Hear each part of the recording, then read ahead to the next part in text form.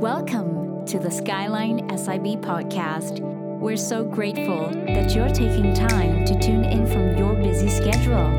We hope that this message encourages and inspires you wherever you are listening from. What a joy to be bringing you the whole series on the Kingdom of God. We're continuing this series. This is the fourth in our series on the Kingdom of God. And in the coming weeks, we're going to take Jesus' parables on the kingdom so that you can have many facets of the kingdom of God coming through. But today, I want to speak about kingdom life. Somebody say kingdom life. And you know, I don't know about you, but do we live in a great country? Do you enjoy living in Malaysia? I hear many people say that Malaysia is the best country in the world. Well, polls have been done, and unfortunately, we don't fall into the category of the happiest nation in the world. No, which nation do you think is the happiest nation on earth? Well, you hope it's Malaysia, but actually it is the nation of Finland. Okay?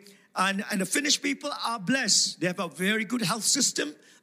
They got no natural disasters. They connect well in the communities relationally with each other. They got a very great welfare system. They got beautiful natural scenery. They love their outdoor life, and they are very happy. And you would have guessed this by now, because when Jesus died on the cross, he did say, "It is finished."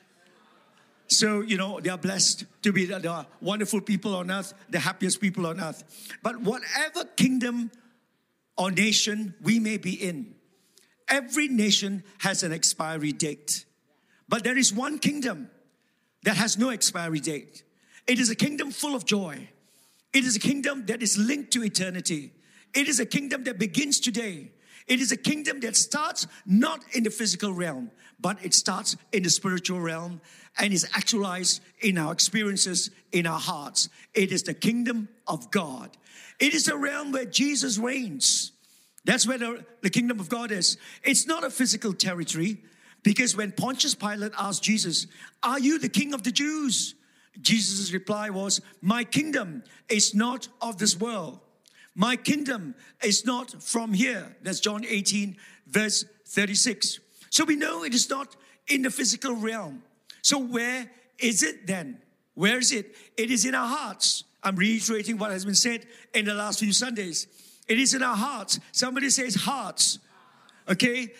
The kingdom of God, if you know Jesus as your Lord and Savior and King and Master, the kingdom of God is in your hearts. Jesus said, the kingdom of God does not come with observation, for the kingdom of God is within you. Turn to your neighbor and say, the kingdom of God is within you. But although the kingdom of God is within us, and although it is here, the Bible tells us the kingdom of God has three tenses. It exists in three senses and has three tenses. Firstly, it exists in the past. The kingdom of God came. Secondly, it exists in the present. The kingdom of God has come. And thirdly, the kingdom of God will be in the future. The kingdom of God will come. Now, I just want to draw this for us so that we may understand. Although we are experiencing the present reality of the kingdom of God, it is part and parcel of a continuum that began at creation. See, the kingdom of God came in the past when God finished creation. He was the ruler of all creation. Somebody say amen. But then he passed the authority and the domain of rulership to his peak creation, which is man. And he said to man, you know, I give you authority and domain over all of creation. And you hold it, you have the authority. You reign and you rule in creation. But then Adam fell into sin. He was deceived by the devil. And as a result of that, that authority and that domain was passed to the enemy. That's why Satan is called the prince of the power of the air. He is called the ruler of this world. Jesus, in fact, calls Satan the ruler of this world. John chapter 12, verse 36. He's called the prince of the power of the air in Ephesians 2, verse 2. And so we know that in the created world, where we see right now, both in the artificial man-made world as well as the natural world, there is a force of darkness that reigns. And ever since the time that Adam sinned, that reign, that rule has been passed into the powers of darkness. Although God has an overall plan for all of creation. So what God did after that was that he began to reveal himself to a people. And that people was the Jews, the nation of Israel. And the whole idea was to reveal himself through laws and through his manifestations and through his miracles and his works, so that the people of God would walk in obedience to God and worship him. And as a result of the blessings that would come on them, then the rest of the world, the rest of the Gentile world, would centrifugally just go towards Israel and eventually come to worship God. But that could not be achieved because Israel walked in disobedience. And so the whole plan was demolished. So somewhere in the Old Testament, when that plan went awry, God began to speak through his prophets, like the prophet Isaiah and the prophet Zechariah, that one day he would send a ruler whose kingdom would rule over all. And that ruler would come in a conquering a king who would conquer the powers of darkness. And at the same time, this ruler would take on the form of a humble, suffering servant who would come to his people riding on a donkey. This dual imagery just baffled the nation of Israel. How can a conquering king, a ruler who is militant, actually come as a humble, suffering servant riding on a donkey? This was fulfilled when Jesus came. What the prophet said was fulfilled when Jesus came. Because when Jesus came, he came to engage and to invade the powers of darkness. Somebody say amen. So he came to overtake the kingdom that was existing, the kingdom of darkness. His words when he came and announced his public ministry was, the kingdom of God is here. Repent and believe in the gospel. That's Mark 1 verse 15. The kingdom of God is here. And the moment he said that, he was confronted by evil, a demonized man in the synagogue who screamed and confronted him. What have you to do with us? You know, our time has not yet come. And Jesus had to silence the demonic powers right now and cast them out. That was a manifestation of his kingdom presence. The kingdom of God has come. So now the kingdom of God has come. And now where does it rule? It rules in the hearts of everyone who has received him as his Lord and Savior. But if the kingdom of God has come, why is there still so much darkness and evil and violence and wickedness in the world today? That's because the kingdom of God has not yet come in its fullness. It's come in its partiality. But one day, Jesus will come back. And there will be a new heaven and a new earth. And he will rule forever and ever. And we will reign with him. Somebody say amen. And the enemy will be cast into the lake of fire and bound so that he cannot wield destruction anymore. And that is the kingdom that is to come. And last year, we covered that whole area on the Future Is Now series. And you may remember Pastor Rachel preached on what's new in all things new. He was talking about new heaven, new earth. We will rule with Jesus in the future kingdom that's going to come. But today, I want to speak about the kingdom life now. What does kingdom life now look like? What are the distinctives? What are the guardrails? What are the things that actually compose? What is the content of kingdom life now? Because we are in the kingdom of God. So what does it look like? Well, the first thing, I want to say 5 things about kingdom life today. The first is this. Our kingdom entry is by new birth.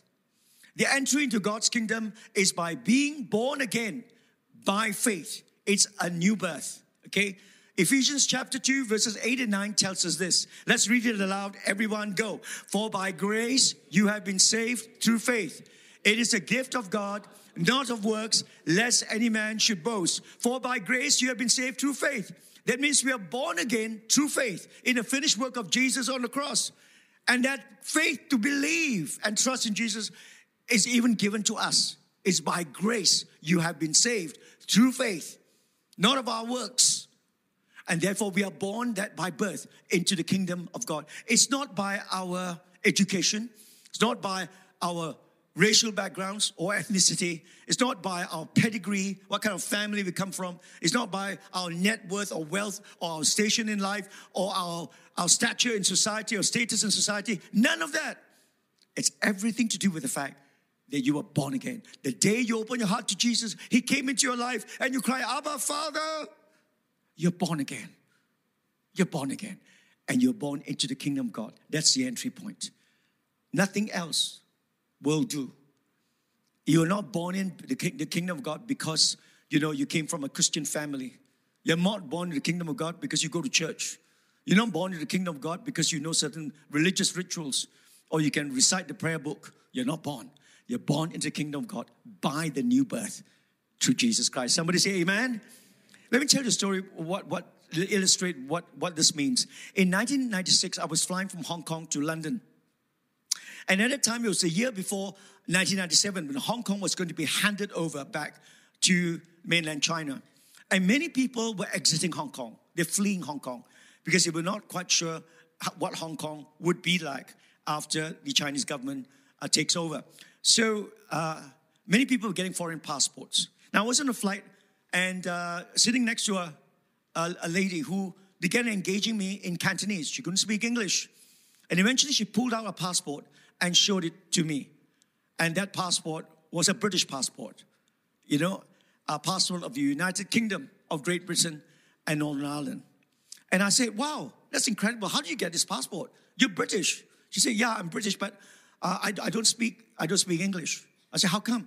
She was born in Britain under a rule and a law at that time which allowed her to be a British citizen if you're born on British soil. But from young, she went to live in Hong Kong. So she didn't speak a word of English. She only could speak Cantonese. She was not very well off, not very well to do, not educated largely, okay? And she needed help, especially when we landed in Heathrow, London. She needed help because she couldn't read out the signs. So I helped her during that time. And all the time I was wondering as she came to immigration, and she just sailed through the British passport aisle. She just walked through with that passport. I thought to myself, what is it? Well, that's a fact. She was born. She couldn't speak a word of English. She doesn't know British culture. She has no idea. She was never educated there. But for me, I've spent many years in England. I was educated there. I understand British culture to some extent. I have many British friends. I've worked there. I've lived there. But I'm not British. I can't get a passport. The only thing that will qualify me for the passport is birth. It doesn't matter whether you can speak English or not, whether Cantonese is your only language. It doesn't matter what your net worth is. You need to be born there. And that is exactly what Jesus says to us. My kingdom is like this. It's got one door and one door only. The only way you can come into that door is you must be born again. You must open the door of your hearts and ask Jesus to come into your life. Somebody say amen. And believe by faith He died on the cross for your sins and took your sins away. And that's how you qualify to come into the kingdom of God. Jesus said to Nicodemus, what is born of the flesh is flesh. What is born of the spirit is spirit. You must be born again. That is the only way in. Here's the second thing. When you come into a kingdom, there is a culture within the kingdom. The kingdom culture, what's the culture of the kingdom? What's it like? In Malaysia, we have a culture. You live long enough, you think that's the only culture in the world. But of course, every nation, every people have their own cultures. But we're so comfortable with the culture in Malaysia, we don't realize even sometimes there's a culture here. And it's a very mixed culture of many races and many cultural groups and so on. But when people outside come and they're trying to figure out the culture of Malaysia, it's a little bit confusing for them. But we live here, so it's so natural. It's almost like a fish in the water. We don't even know we're wet. Because we were so naturally in the culture. So what does kingdom culture look like? What preoccupies us culturally? If you look at in Britain, what's their culture? Well, what occupies them culturally? Well, one of them is the weather. They always talk about the weather. In Singapore, they always talk about money or exams. Okay, it's exams and money. And talk money and exams, how to make more money. In other parts of the world, they may talk about other things. But in Malaysia, one of our cultural preoccupation, what is it? It is food. Turn to your neighbor and say, he's talking about you. It is food. And everybody, especially our friendly neighbors across the causeway, they want to sometimes take our food and say it is their food. And they promoted the tourists all over the world. For example, chili crabs, they say is Singaporean. Is that true? No. See? Those of you know that it's not true. The Singaporeans here have another opinion, okay? All due apologies to Singaporeans if you're watching online, okay? But chili crab is Malaysian. Somebody say amen. What about nasi lemak? Is it Singaporean or Malaysian? Malaysian. If you're Singaporean, listen. Is it Singaporean or Malaysian? You got it. It's Malaysian. And sometimes they want to claim nasi lemak. They now even want to claim our satay. Is satay Malaysian or Singaporean? Malaysian. They said, no. In Singapore, we got pork satay. We also got pork satay here. And durians? They have no argument. That one they know is Malaysians. Because all the durians in Singapore, nearly 90% of them come from Malaysia. No argument, that one. That one, no argument. How many of you love durians here? Well, I see all these hands up. The rest of you, if you don't love durians, I feel sorry for you. You're not going to enjoy heaven because the tree of life that's in Revelation 22, the Lord told me is durian tree. Okay, up in heaven, okay? So you have to navigate. But, I know how many of you know how to choose durians? Can I see your hands? Not many people. But, I'll tell you how to choose Mao San Wang. Because last week, after Pastor Jared preached here, he was from Singapore, we brought him out at night and we went to eat durians. And we went to this stall that sold Mao San Wang. I looked at it, I knew it was Mao San Wang. It's a big durian. And you know how you know Mao San Wang? You flip the durian and look at its bottom. And if this bottom has this star, this cross, this very clear star, okay, it is almost certainly Musang King. Now you know. If somebody claims it's Musang King, but they don't have this, and it's very weak lines, it's not Musang King. So I've saved you some money now. Turn to your neighbor, say, now I know. And so we got that durians, and we had a wonderful feast. Incidentally, I just want to make sure it was not on church money, okay? Elder Sylvester paid for it. And that big Musang King cost us over 225 ringgit. Wow. So it was fantastic. But that same stall, that Musang King there, it was a stall that I went to, before the pandemic when there were lots of tourists from China. That same stall, that guy who at that stall, he was also selling a lot of Musang King. But I knew a lot of them were not Musang King. But what do many of our tourists know? Sometimes they come and say, they want to eat Musang King. And so, some of these durian vendors, they say, actually, they know how to speak Mandarin also. Although they are Bahasa speaking, they know how to speak Mandarin. So they buy. I came to the stall 3 years ago before the pandemic. And I look at everybody, all these tourists buying, and I turn and look at him and say, ini bukan Musang King. He said, shh. Ya, jangan buat kuat-kuat dah, bising. Ya. Kalau mau, saya boleh tunjuk di belakang di sini. So he brought me to the back where there was Musang King. Well, we want to be honest to our tourists. Somebody say amen. So, at least now you can be honest and you know how to choose your good Musang King. Somebody say amen. If you don't like durians, forget about what I said. You only have my sympathies right now. But right now, everybody laughs at this because it's our cultural preoccupation. Food is our cultural preoccupation. What is the cultural preoccupation of the kingdom of God? What is it that encapsulates the culture of the kingdom of God? It is the Sermon on the Mount. And the Sermon on the Mount, we've gone through the Sermon on the Mount before.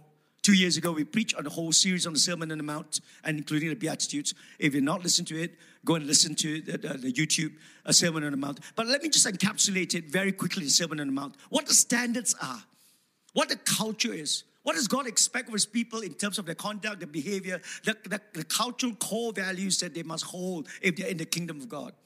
Well, there are some of them enunciated and summarized. Don't murder.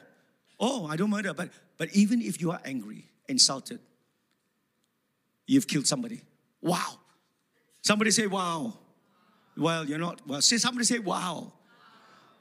If you can do that, you don't have to say wow. But if you never get angry or insult somebody, then you don't have to say wow. But if you are guilty of being angry and insulting somebody, say wow. Yeah. Don't murder, but Jesus says, not that. Just you're angry and insulted, you're broken. Your culture. Don't judge or hate people who think differently from us. Somebody say, wow. Don't lose your distinctive as salt and light. We're here to keep a society from decaying and alleviate suffering. So whenever there's suffering, there's pain, there's crisis, there's devastation, Jesus said, my people will be always there. Somebody say, wow. Those are high standards. And Jesus went on and said, don't swear at all. Let your yes be yes and your no be no.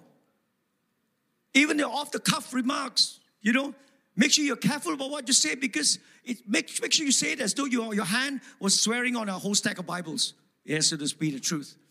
Why? Because it's after our hearts. Because out of the abundance of the heart, the mouth speaks. Somebody say, wow. Don't have sex outside marriage. Jesus said, if you look upon, but that people say, wow, that's it. No, Jesus says, if you look on someone with lust, we've already committed adultery. Somebody say, wow. That's high standards, man. And he says, don't give your bodies to someone unless we're prepared to give our entire life in a covenant relationship with someone. In other words, don't be physically naked unless you're prepared to be personally naked in a covenantal relationship. Wow, those are high standards. Then he says, love your enemies. And when they slap you, turn the other cheek. Doesn't mean that you're always passively receiving. It does mean that when you come back to your enemy and you love them, even though they have offended you, even though they have done things that have been destructive to you, you turn the other cheek and decide not to retaliate and take revenge. Somebody say, wow. Okay, give to the poor without anyone knowing. And in so doing, you won't patronize the poor because nobody knows, not even the poor.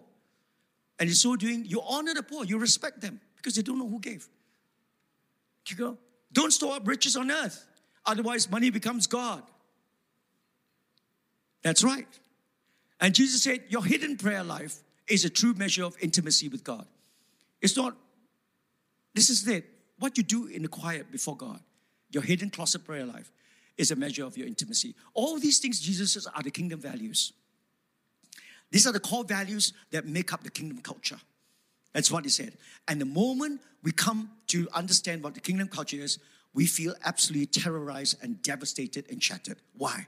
Because not one of us can live up to the standards. Not one of us qualify to be in a kingdom of God where the culture is like that. We cannot reach it. It's far too high a mountain to climb. In kingdom culture, there's no way we can get there.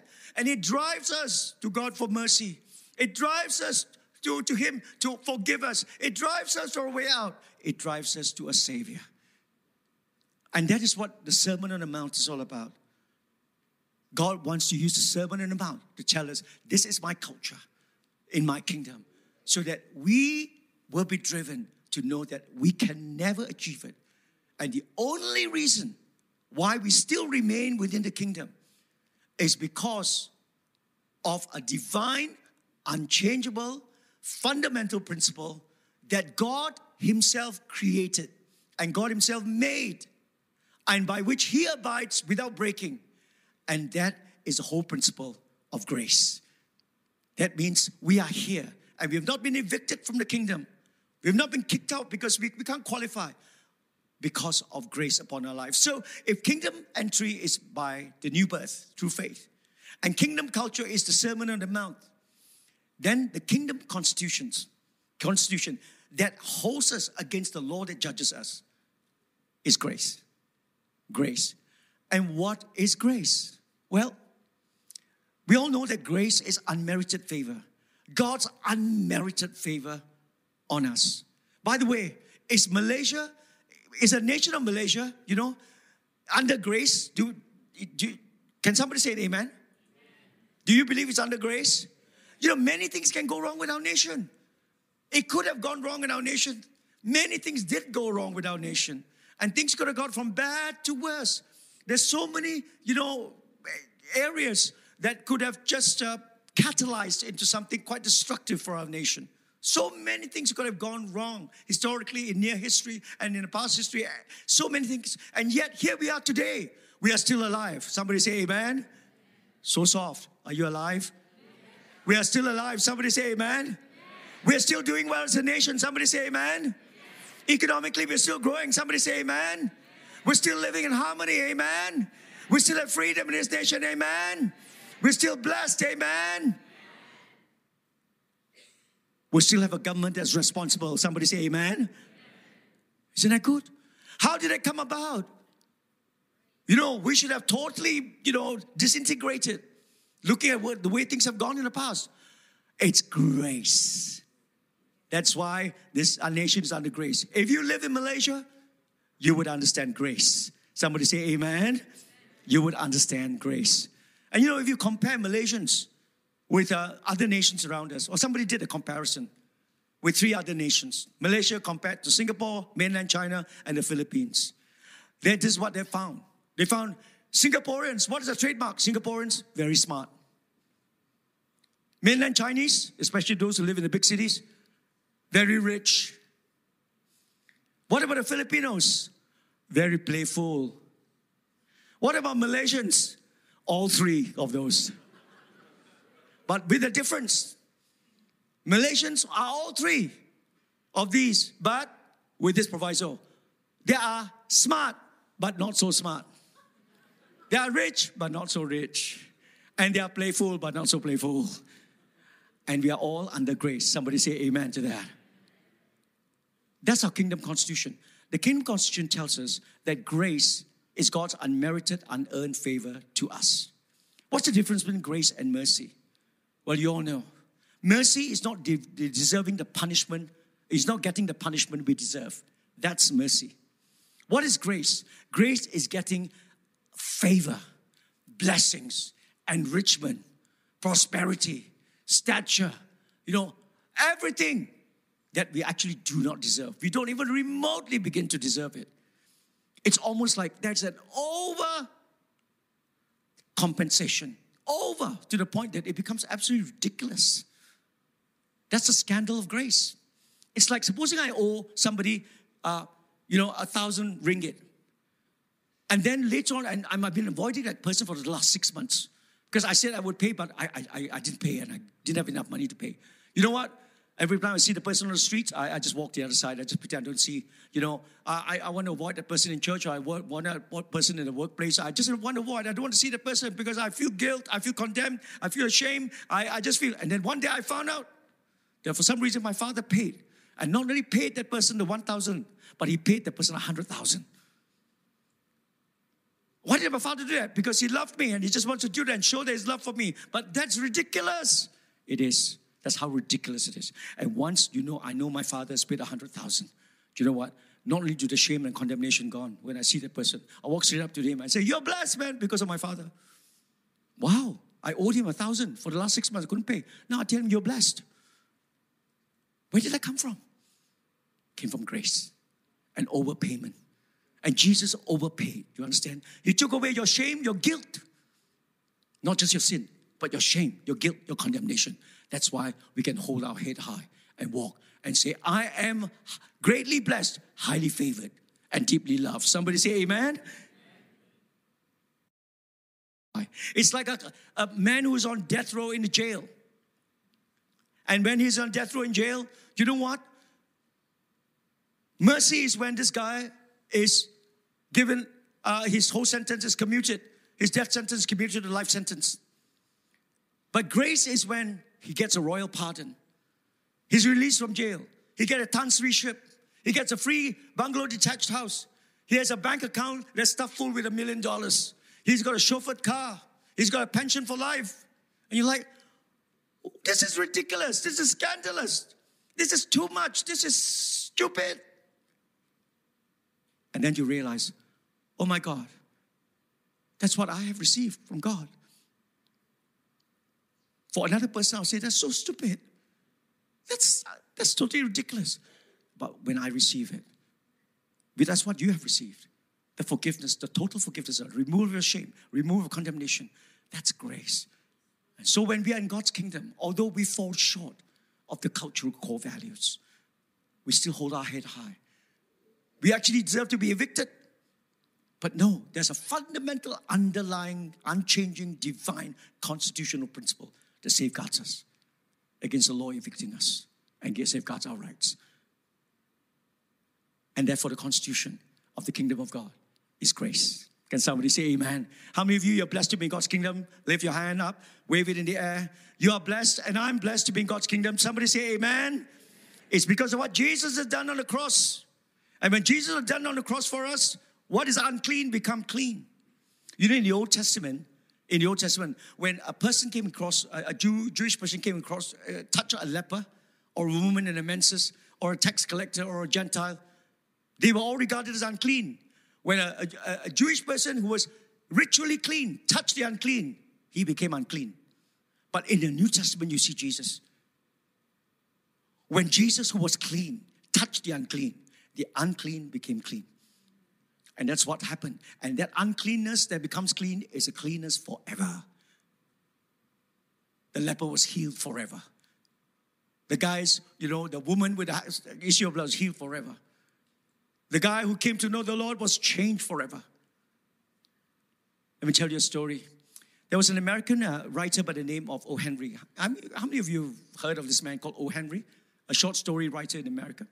And he lived many years ago. There's one young man here who's heard. But if you ever pick up books by O. Henry, they're not very thick books. They're short stories. And some of the short stories are 4, 5, 6 pages. That's it, each story. But he was a brilliant master storyteller of the short stories. He lived at the end of the 19th century into the early 20th century, right, until the beginning of last century. He tells a story in a story called The Last Leaf about a young girl who had contracted pneumonia and was dying. You must understand those days, no antibiotics. And she laid in a bed, and her life was wilting away, and her life was just wasting away out of her. And she was dying, with a raging fever. And she used to look at a tree that was outside her bedroom. And one day led to another. A week became another week. She saw that the tree was slowly being denuded. The leaves are falling. It was autumn. So the leaves were falling out pretty fast and then she came to a conviction that just like the tree, she would die. And she came to a strange conviction that when the last leaf fell from that tree, she would die. And nobody could shake her from that conviction. Now, in the village, there was a painter, a master painter. And that master painter had said, all along, he told everybody in the village that the day before he dies, if ever he came to his death, he would paint his masterpiece before he died. That would be his masterpiece. He doesn't know when, he doesn't know how, he doesn't know what the masterpiece, but he would paint it. And he was good friends with this girl. And so he came to visit her that day when she was really wilting away. And in her weakness, she pointed to that leaf that was on the tree. And you say, you see that leaf out there? It's going to fall tonight. And then by tomorrow, I'll be gone. And she had that unshakable conviction that was what's going to happen to her life. And the painter, and tried to comfort her. And then he left. The next day, when a girl woke up, she was amazed that she was still alive. And she asked her mama, to draw the curtain so she could look at the tree. And sure enough, that leaf on that tree had fallen down. But this was a strange sight. In the place of that leaf was another green leaf. And I was amazed. And that green leaf, over the next few days, in the next couple of weeks, it never fell. Even though the storms might rage, even though the winds beat, it just remained. And slowly, this girl recovered. And she recovered her full health. And she lived. What she didn't know was that the painter, that night, after seeing her, decided that he would go and paint a leaf on this tree. So, taking all his colors and everything, he climbed the tree at night. And it was raining. And it was cold. And it was a night's work. He was totally drenched the next morning, but he had painted a leaf on the tree. And a piece of a cloth he had painted it. And it looked so real. And he had stuck it on that tree. And true enough, that morning, when the last leaf fell, this was the green leaf that was staying on. But he caught a cold as a result of that, a chill. And he died of pneumonia 2-3 days later. And now, this is the picture. But this is the picture. But here's the point. He said he would paint his masterpiece one day. And on the day that he painted his leaf, that was his masterpiece. This masterpiece saved this girl's life. But it cost him his life. And what is Jesus' masterpiece? You, me. We who have the kingdom of God within us. We are his masterpiece. Can somebody say amen to that? And that's why we live today. If that's the masterpiece and the constitution is grace, what is the DNA? What is the DNA? What is it that we all have in common? That's all common to all of us. That makes us participants, partners, citizens of God's kingdom, his sons and his daughters. It is the Holy Spirit within us. The Holy Spirit is the one who gathers us together, who gives us the conviction that we're sons and daughters of the living God, who gives us the conviction that Jesus is our Lord and Savior. The Holy Spirit that teaches our spirit to cry, Abba, Father, and calls God our Father. What marks us out? It's the Holy Spirit that tells us we are sons and daughters of the living God. You look at any household, look at your children when they're having meals with you, or you look at your parents if you're having meal with them. How do they know that you're part of the household? Well, they saw you being born. So they know you must come from that same gene stock. And if they really want to check it, they will check your blood and you check your DNA. And they've found that will be true. And some of the genes flowing through actually are so strong that I would tell you the story. The story of my mother. My mother was born one of two identical twins, but they were separated at birth because my mother was given away. And they only found out about this very much later in life. And when, by some stroke of luck, just by coincidence, randomly, they linked up with each other in their 60s. They saw each other for the first time in their 60s. But when they look at each other, you could not tell the difference between the two of them. Exactly, they would look exactly the same, 60 years old. And yet, when they came together, they just embraced. It was almost like embracing, their own themselves. Because it was like, what? I mean, they don't have any relationship, you understand, 60 years. They never seen each other. Never knew each other existed for, and then they saw each other. What was it? The DNA. They could see it in each other, the DNA. And one day my mother rang me from Penang after this had happened, and then I picked up my phone, spoke to her, and we chatted, and I was telling her all about things that was happening, and then there was sort of a lot of laughter, and I thought, why is she laughing so much? And then I realized the two of them were playing a prank on me. I was not speaking to my mom. I was speaking to her sister. But the voice was identical. What's the DNA that makes us identical? What is it? It's the Holy Spirit, your inner witness. I'm a son of God. I'm a daughter of God. I'm greatly favored, highly favored, greatly blessed, deeply loved. I am who God says I am. God is my Father, Abba, Father. The Holy Spirit. And the Holy Spirit makes Jesus real to us. It's that He gives us the inner voice that cries, Abba, Father. He convicts us of sin and the need for a Savior.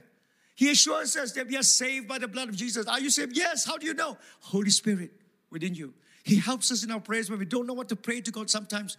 And He gives us sighs or language too deep for words. He empowers to work miracles. That's what I've been talking about. Kingdom authority and kingdom power. He assures us that kingdom authority and kingdom power belongs to us because of what Jesus has done on the cross, because He's invaded and overcome the kingdom of darkness. Somebody say amen. That's what you've been hearing for the last couple of weeks. Kingdom authority. That's why miracles and signs and wonders break out in your lives. It's part and parcel of your inheritance. Not just the pastor's, yours. That's why you must live it. And not allow the devil to hoodwink you and rob you of your inheritance. And the Holy Spirit works the gifts of the Holy Spirit in us. What are the gifts of the Holy Spirit? Prophecy, tongues, interpretation of tongues, discernment of spirits, miracles, teaching, leadership, hospitality. All these are gifts of the Holy Spirit. He gives it to us so that we may serve God. And as we grow in our lives, the fruits of the Holy Spirit come within our lives. We become more and more like Jesus. It's the Holy Spirit doing that work within us so that He builds our character, love, joy, peace, patience, meekness, faithfulness, and self-control. This comes into our lives as part and parcel of our change. And that's why the Apostle Paul wrote in Romans chapter 14, verse 17. What is the summary of what the kingdom of God is like? In terms of its DNA, this is what it is. Let's read it together. Ready, go. The kingdom of God is not eating and drinking. Turn to your neighbor and say, not eating and drinking, huh?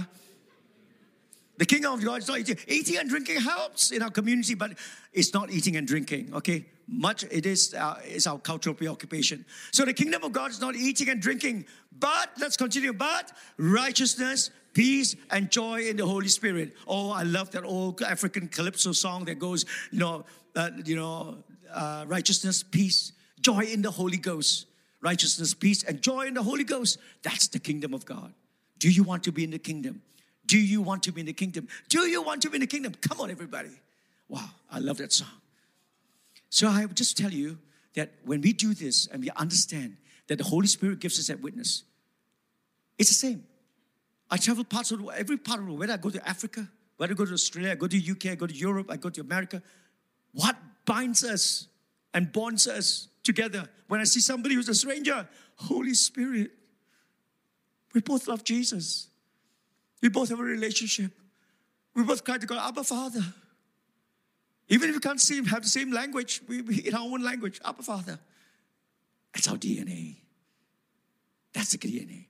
The world will never understand this DNA. The world will look at our externals and say, what's it that joins this church to, the other church? Say, oh, maybe it's the instruments. Maybe it's the liturgy. Or maybe it's this or behavior or that behavior. Maybe it's a Sunday service at this time in the morning, Sunday morning service. It's Sunday. No, it's the DNA. It's the Holy Spirit. Okay? When we know that culture, then we form a community. Somebody say community. Our kingdom community is the church. Somebody say amen.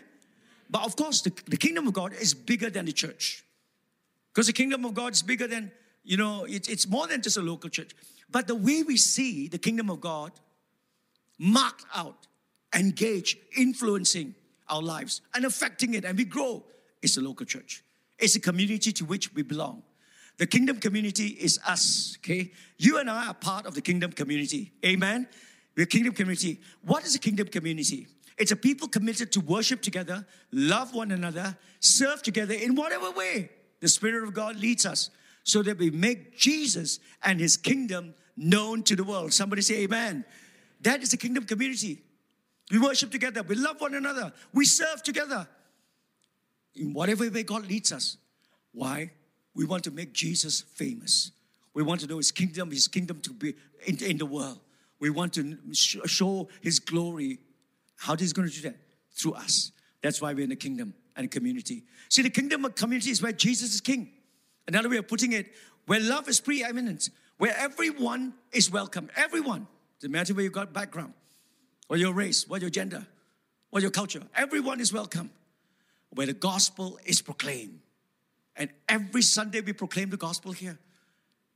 And where we reach out to society to bless, influence, and to transform it.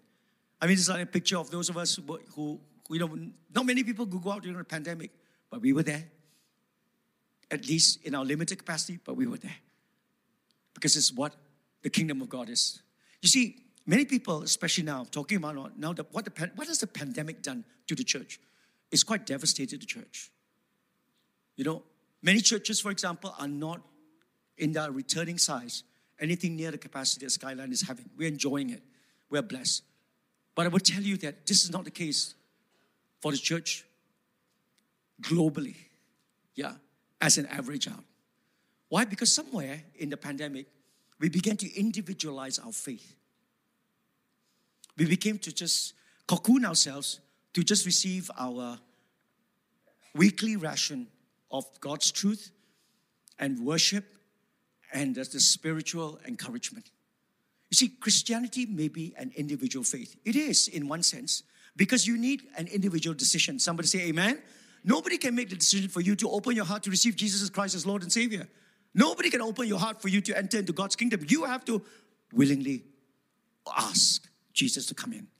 It may be individual in its start and its faith, but it is not individualistic in its faith journey. We need a community. Somebody say community. Okay, we need a community. The church plays an essential role in the spiritual growth and effectiveness of every Christian. Listen to me. The church plays an essential role. Essential. That means non-negotiable. Okay, non-negotiable, essential role. Not necessary, essential. The church plays an essential role in the spiritual growth and effectiveness of every Christian. In other words, if you're not linked in the community, you compromise because it's essential. Something is missing. It's like, for example, you miss out on an essential vitamin. You know that. Supposing you didn't have vitamin C in your diet, well, nothing will happen for a while.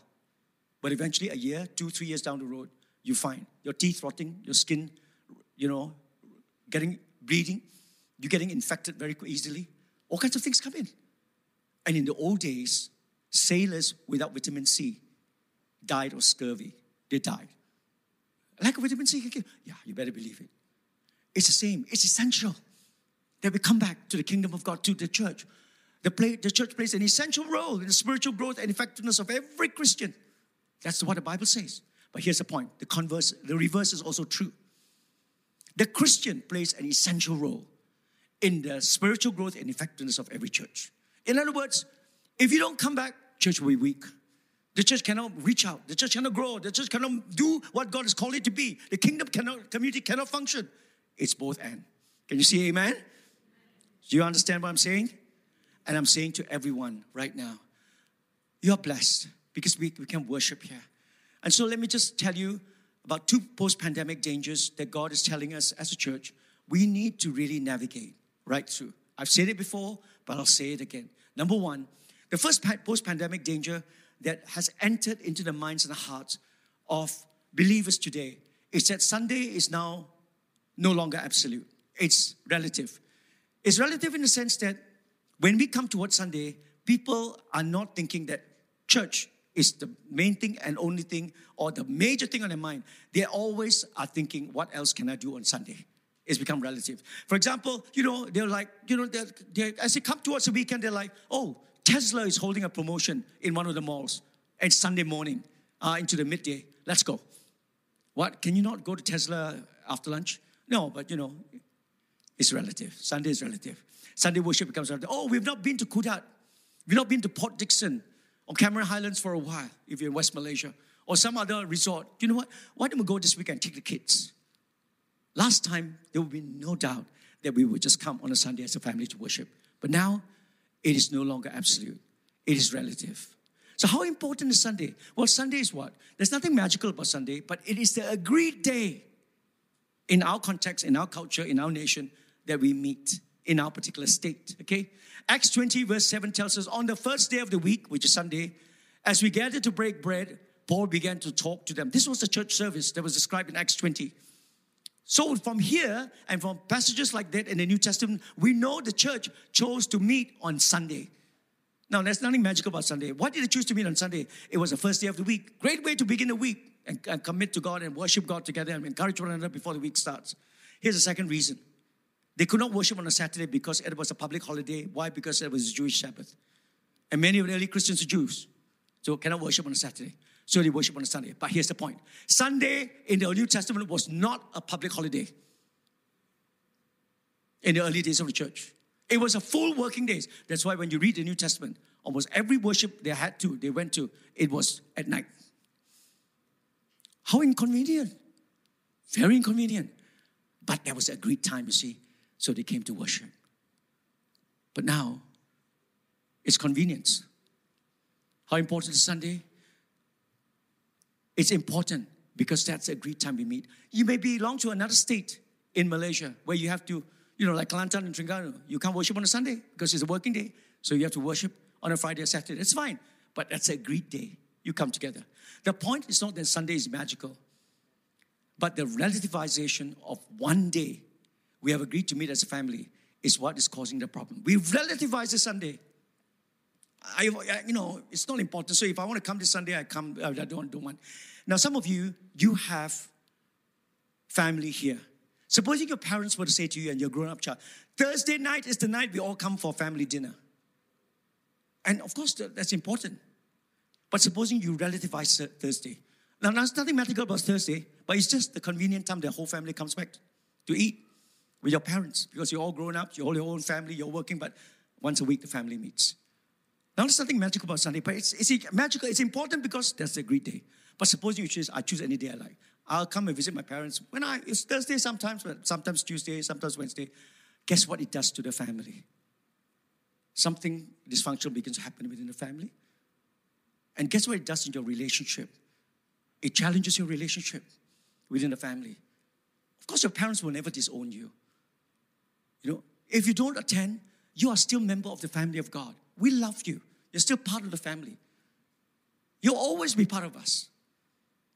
You're still part. We love you. But somewhere along the line, you disconnect. And therefore, in so doing, you relativize that connection that could be made. And your family has lost something. You have lost something. And in the long run, it does neither the family nor you good. That's why the Bible tells us, don't relativize Sunday.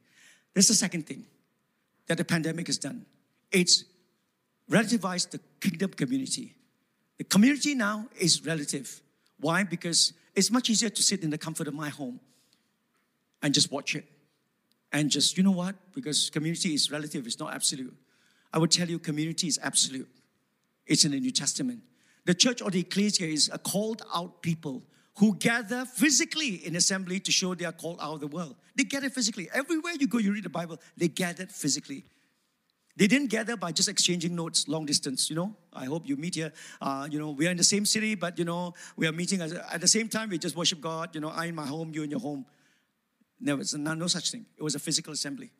And they devoted themselves to the apostles' teaching and fellowship, to the breaking of bread and prayers, and many wonders and signs were being done, and they were selling their possessions and distributing the proceeds to any who had need. It's physical gathering.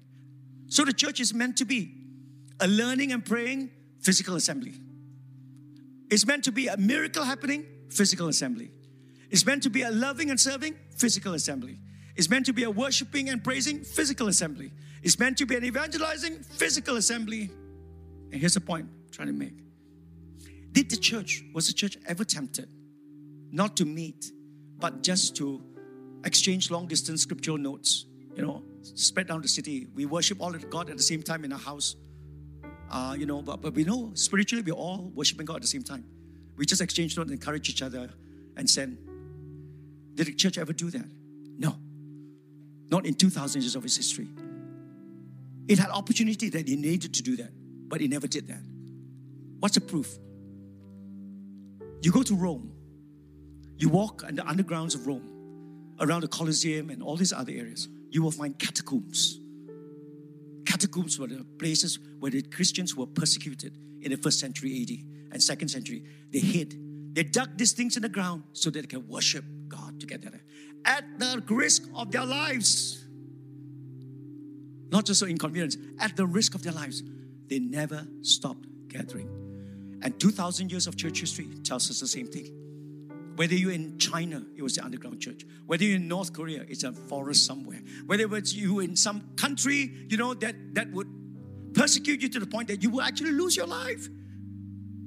2,000 years, the church never stopped meeting physically. Suddenly the pandemic came. And now we are faced with option. And we say, maybe we could. Because this is a good way of just connecting. Because we cannot connect right now. I would lovingly say, and humbly say, it actually is a threat to your existential substance of being a Christian. It's an existential threat, not just a convenience threat. So we should really move from living out a Christianity based in the closet and based on convenience and comfort. Because it truly is an existential threat to the church and to our spirituality. And as I close, let me just tell you what I sense the Lord is saying. The Lord said it to me, in recent days. for one thing, I've just said, Lord, whatever it is, I love all those people who are watching us online and are not back. They are part and parcel of the family. And just I want to say this to you, you're greatly loved, deeply loved, greatly blessed, highly favored. We love you. You're part of the family. I'm your pastor. No problems with that. But please, I humbly say, come back for these reasons that I've enunciated. And the Lord said to me one other thing, call them back. So why I'm doing this is not because I deep down feel, are we going to make up the church numbers lah? We're going to get more people serving. I honestly would tell you, no. I've not gone down that route. I've decided never to go down that route. But in my quiet time, the Lord said to me, call them back. Because I'm going to do something in this church. I'm going to bring revival. I'm going to catch a fire. But it's almost like this. It's almost like, but I want that a fire of God is already beginning in this church. Can somebody say amen?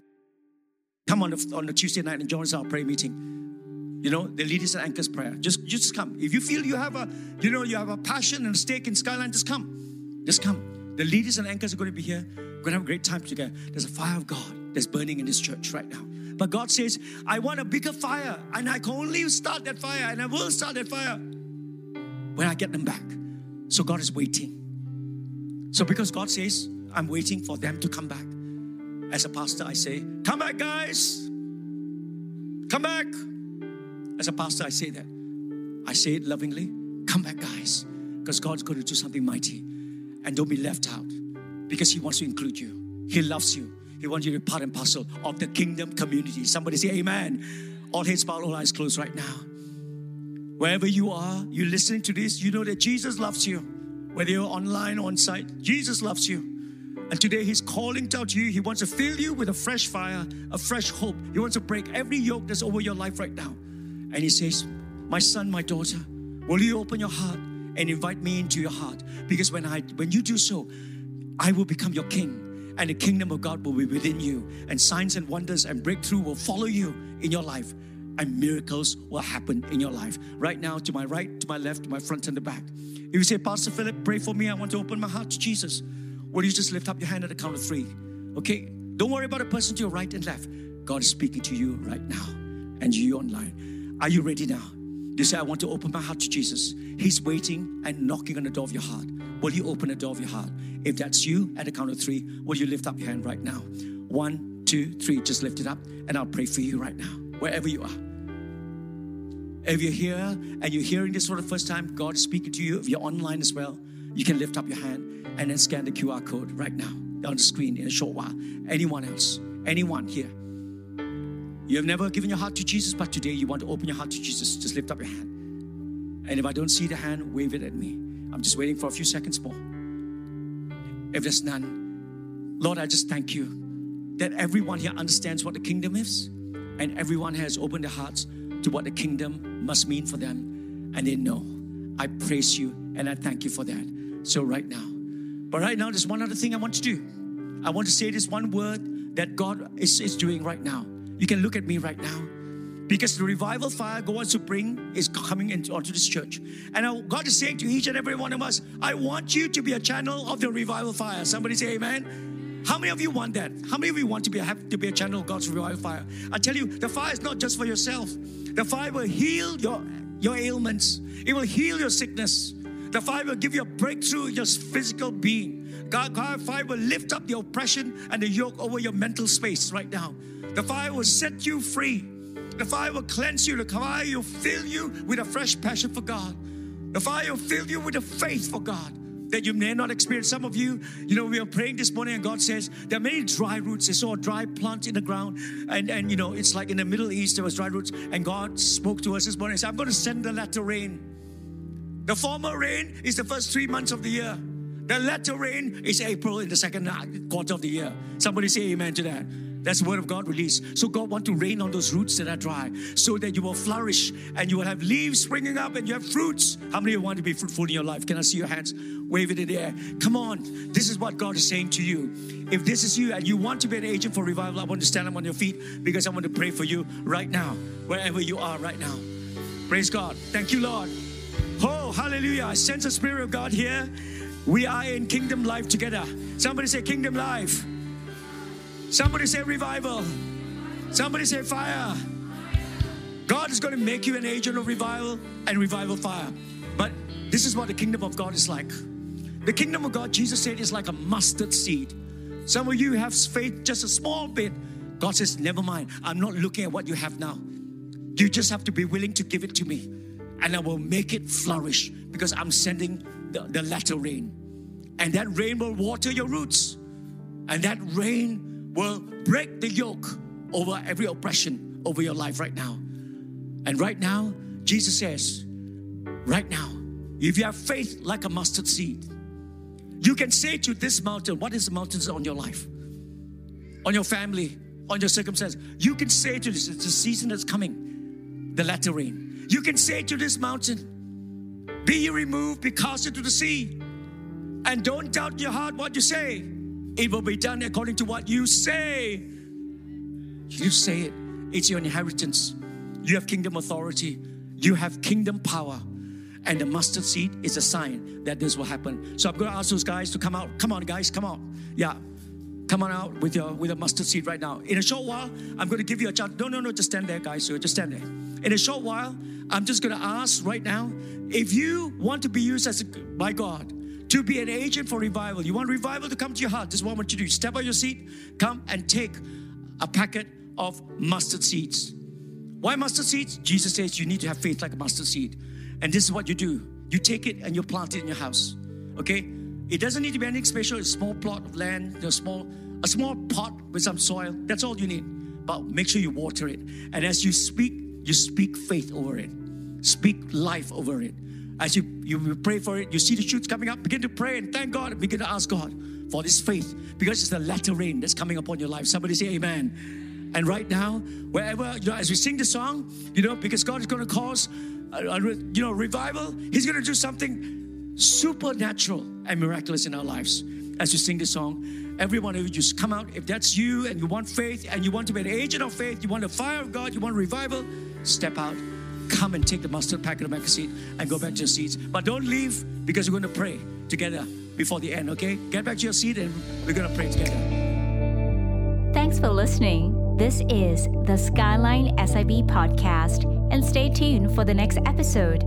Visit our website at www.skylinesib.com and say hello. Drop us a prayer request or leave us a question. Want to know what's up and coming with our church? Follow us on Instagram, Facebook, and YouTube. It's Skyline SIB. Let's connect. God bless and have a great week.